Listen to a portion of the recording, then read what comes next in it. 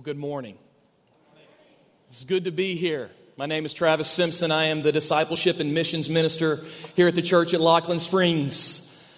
What a great joy it is as brothers and sisters of Christ to come together and to be able to remember by taking of the Lord's Supper what Jesus Christ did on the cross in our place for our sins. What a sweet, refreshing time of renewal and remembrance.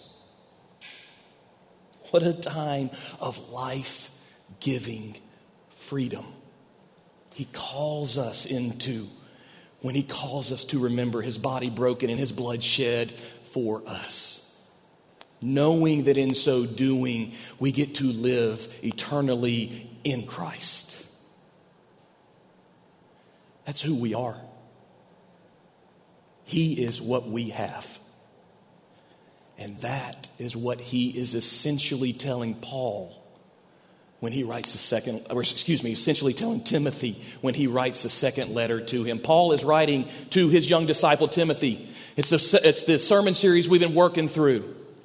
The second letter that he writes to Timothy. And here we find ourselves today in the 4th chapter. It's the last letter that we have recorded that Paul writes. And today I'm going to be reading from the 4th chapter, verses 1 through 5. And I want to encourage you to go ahead and open your text to that passage. For those of you that don't have it, it's going to be up on the screen. For those of you that have it on your phone, go ahead and open your phones there. As Pastor's been saying for the past few weeks, Paul is in prison. He's probably in Rome there. And he's writing to his beloved brother in Christ, Timothy, who is pastoring a small church. Now, when you hear the word pastor, you got to remember that he's probably pastoring what you and I would call a small group. 5, 10, 20 people meeting in a house. That's who Timothy is. That's what Timothy is doing. And that is what Paul is writing to him about in this passage. So if you would, I want to ask you to stand with me in honor of reading God's holy and written word. And those of you at home, please do the same. It doesn't matter that you're not in this building. God's word is holy and inspired where you are as well. 2 Timothy 4, 1 through 5. This is God's word. I solemnly charge you before God and Christ Jesus, who is going to judge the living and the dead. And because of his appearing and his kingdom, preach the word. Be ready in season and out of season. Correct, rebuke, and encourage with great patience and teaching. For the time will come when people will not tolerate sound doctrine, but according to their own desires will multiply teachers for themselves, because they have an itch to hear what they want to hear. They will turn away from hearing the truth and will turn aside to myths. But as for you, young Timothy, exercise self-control in everything. Endure hardship. Do the work of an evangelist. Fulfill your ministry. You can be seated. Holy Spirit, open our eyes to read your word. Open our ears to hear you. Open our minds to understand, and our hearts be willing and acceptable to the change that you want to work in us today, this morning, so that we might glorify you, King Jesus. And all we say and do, let it be so. Amen. Now I know, because I've been there the last 2 weeks, when I read the phrase, preach the word, immediately, bang, a barrier comes up. And probably in your mind's the same. I'm not a preacher. I will never stand up in front of a large group of people and talk about the scriptures like you will. So this doesn't necessarily apply to me. I need to check out, what time do the Titans play today? What is on tap for dinner tonight? I am a lawyer. I am a mechanic. I am a school teacher. I am in junior high. I'll never preach the word. I understand. We all have those passages. This may not be the one. I know for me, when I look at all the lists of all the vices and the sins, I can go, oh, I don't do that. I'm good there. That one doesn't necessarily apply to me. Or on the other hand, the list of moral attributes. Well, I do that and do that. Well, not so much that one, but I'm good because I've got the other ones covered. You see, we start to pick and choose what part of the text applies to us. And that's exactly what Paul is telling Timothy in this passage in verses 3 and 4. Do we understand how dangerous that is? When we pick and choose what part of God's holy word applies to us? Do we understand how perilous a path that leads us down? How faulty our doctrine becomes? How our beliefs get skewed? That's exactly what Paul is telling Timothy. They will only listen to what makes them feel good. They only want to hear what tickles their ears. And they're going to gather even more people around them that say the same things so that they are confirmed in their falsehood. That's what's going to happen to you, Timothy. You preach the word, Timothy, the entirety of it. Every bit of it is God-breathed and is profitable for all mankind, Timothy. Proclaim the word, my brother in Christ. It is who we are. It is what we have. We sit under the authority of the entirety of Scripture. It has all authority because He, Jesus Christ, has all authority. He has spoken it, and therefore, as followers of the risen Savior, we do it. Every last bit of it. Preach the Word, Church at Laughlin Springs. It has authority in our life. You see, Paul's already fought the fight. He's coming to the end of his days. He's fought against Gnosticism. He's fought against Judaism. He's fought against animism, mysticism, spiritualism, syncretism, all the isms. He's got them. He's fought against them. He's fought against religiosity. And he knows, he's saying, this same thing is coming to you, my beloved brother in Christ. They're going to bring the same thing to you. So here's the last thing I'm going to tell you, Timothy. I challenge you. I solemnly charge you. I charge you before God the Father, Jesus the Son, in His appearing and His kingdom, preach the word. That's it. Preach Jesus and Him crucified. When it is convenient and when it is not convenient. When it is day and when it is night. When you are happy and when you are sad, when you will be well received and when you will be rejected, my brother, preach the word. When you are in chains like I am, Timothy, or when you walk free like we do, preach the word. Jesus Christ crucified. It's who we are. It's what we have.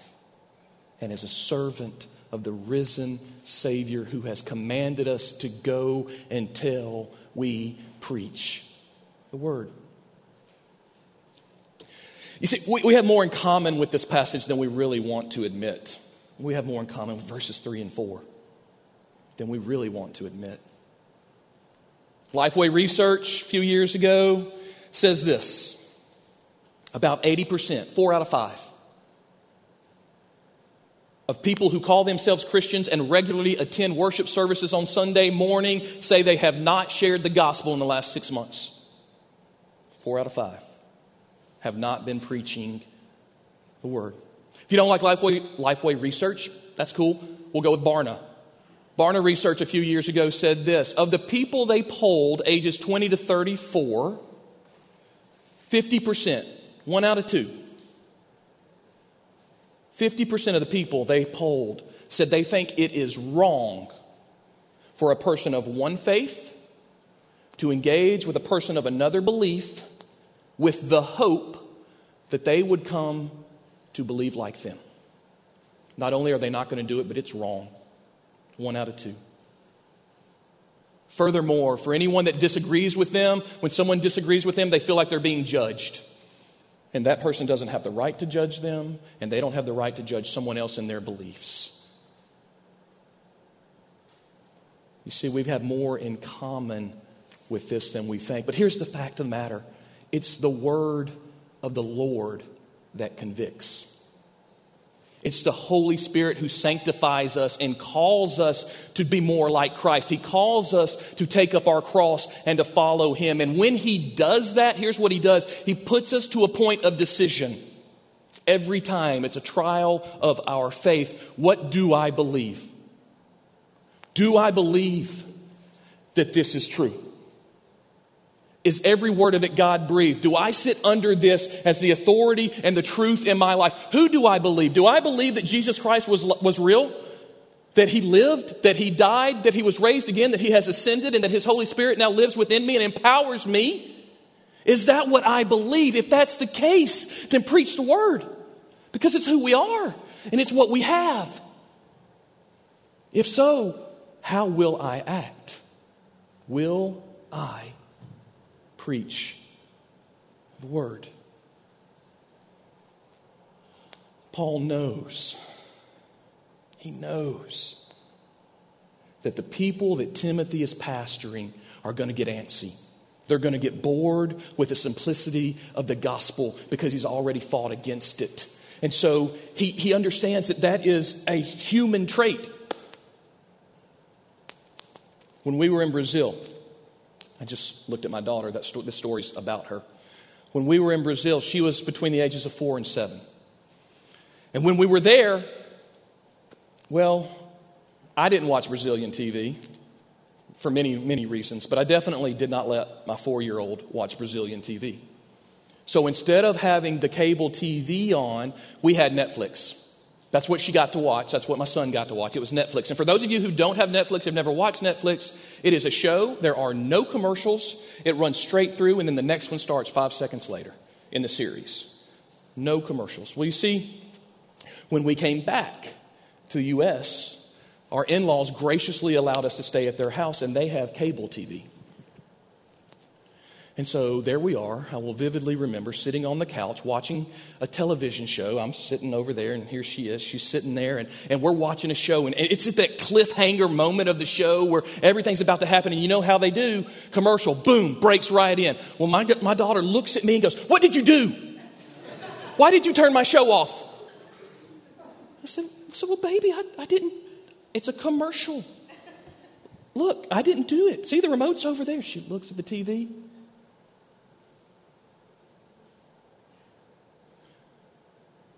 "Daddy, I want an American Girl doll." Immediately. They change every 2 seconds. They know our attention span is going to go that quickly. That's why it's designed that way. Paul knows the people that Timothy is teaching are going to get bored with the simplicity of the gospel. Unfortunately, it takes place, and he's already had these fights. So he tells Timothy, be ready for it. These same false teachings, they exist today. There are people out there that are going to tell you there is no hell. It's as if they don't accept Matthew 25 as truth in Scripture. There are people out there that are going to tell you that everyone goes to heaven. It's called universalism, and it's not in the text, guys. It's not there. All right? Everyone doesn't get to go to heaven. It's unfortunate and it's sad. But those who have placed their faith in Jesus Christ, our risen Savior, do. And that's what we preach. But over time, man continues to want to be the controller of his destiny. I want to be able to say, I have something to do with my eternal resting place. And that is not the gospel, but that is what man wants, to have control in everything. So Paul knows that's what Timothy is about to face, and he says, you preach the word. You preach the gospel of Jesus Christ, buried and resurrected. Fight back every false teaching, every myth, every empty philosophy with the truth of Jesus Christ, brothers and sisters. That's all we have. It's who we are. Season your conversation with the word of the Lord. When your people get bored, Timothy, preach the word. When they don't understand, preach the word. When they've lost all hope, encourage them with the word of the Lord. And this is how you do that. Verse 5. But as for you, exercise self-control in everything. Don't get caught up in the arguments that aren't pertaining to Christ. Pastor's been preaching all throughout this series. What hill are you going to die on? The hill we die on is Calvary. That's it. That's the one we argue. Jesus and Him crucified. Don't get caught up in the other stuff. But preach that day in and day out. Don't get frustrated when someone won't let you go, won't let you win. Don't raise your voice. Stay calm. It's not you that has to win the argument. The Holy Spirit convicts. Be self-controlled in everything. Other scriptures are going to say, be sober-minded in all things. That's 1. 2, endure suffering. There are going to be difficult conversations. Endure. They're going to laugh at you. They're going to ostracize you. They're going to mock you. They're going to talk about you behind your back because of what you preach. Endure, brothers and sisters. The Holy Spirit works on His timing. You and I, we didn't get to where we are today just overnight in one conversation. No, people have walked alongside us. They have endured our suffering with us. They have watched us grow through the work of the Holy Spirit. Endure, young Timothy. Your people will be there. Walk alongside them.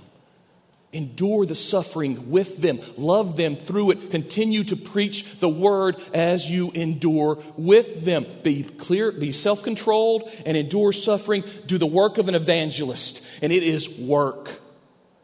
It is laborious. It is intentional. It is going where the lost and the seeking are, forming relationships with them, and preaching the gospel to them over and over and over again. And when they reject you, that is fine. Endure the suffering and keep preaching the gospel. Be sober-minded, endure suffering, do the work of an evangelist, fulfill your ministry. Matthew 28 says, all authority, 18 through 20 says, all authority under heaven and earth has been given to me. Jesus is speaking. He says, go therefore and make disciples, baptizing them in the name of the Father and the Son and the Holy Spirit. And what? Teaching them to obey everything I have given you, commanding them, preach the word. If you're tired of hearing the Great Commission from Matthew, go to Mark 16:14. It's much simpler. Preach the word to all of creation. That's His command. It's not just Paul to Timothy, it's Christ to His followers. And if we call ourselves followers of Christ, then that is our command and that is our commission, and we go and we obey the King. Fulfill your ministry.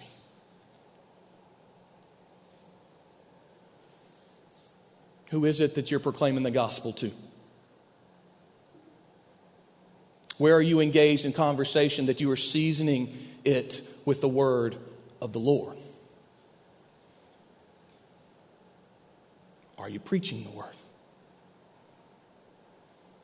Are you fulfilling your ministry?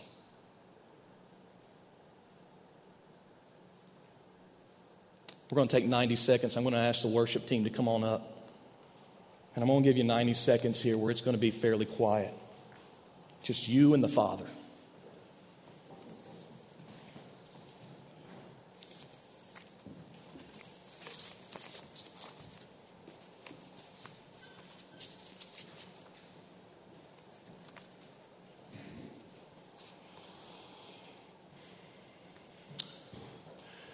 If you would go ahead and bow your heads and close your eyes. Who is it?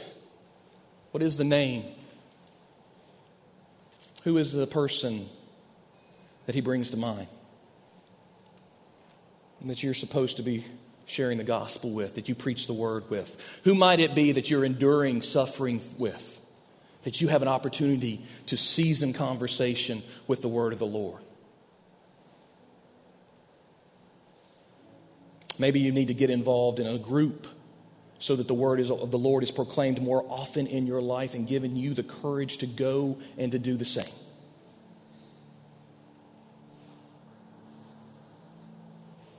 If there's any one of you out there that says, I know that I'm supposed to talk to this person, but I just am too scared.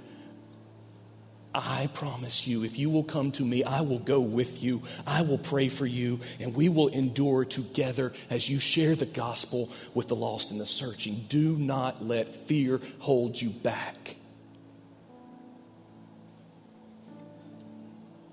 It's just you and the Lord right now.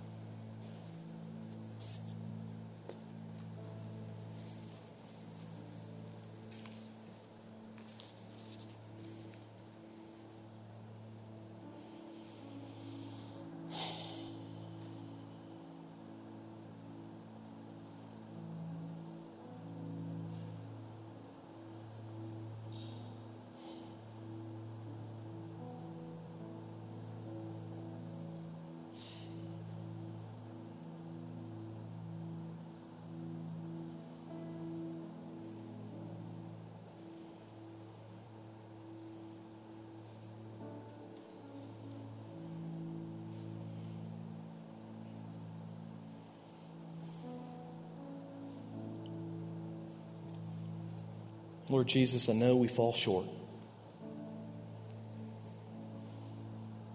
But because of your work on the cross and in our place, we are forgiven. So in this moment, fill us with that mercy and grant us the courage to do it right this time.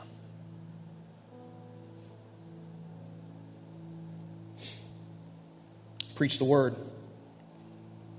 Be ready in season and out of season. Correct, rebuke, and encourage with great patience and teaching, for the time will come when people will not tolerate sound doctrine, but according to their own desires will multiply teachers for themselves because they have an itch to hear what they want to hear. They will turn away from hearing the truth and will turn aside to myths. But as for you, church at Laughlin Springs,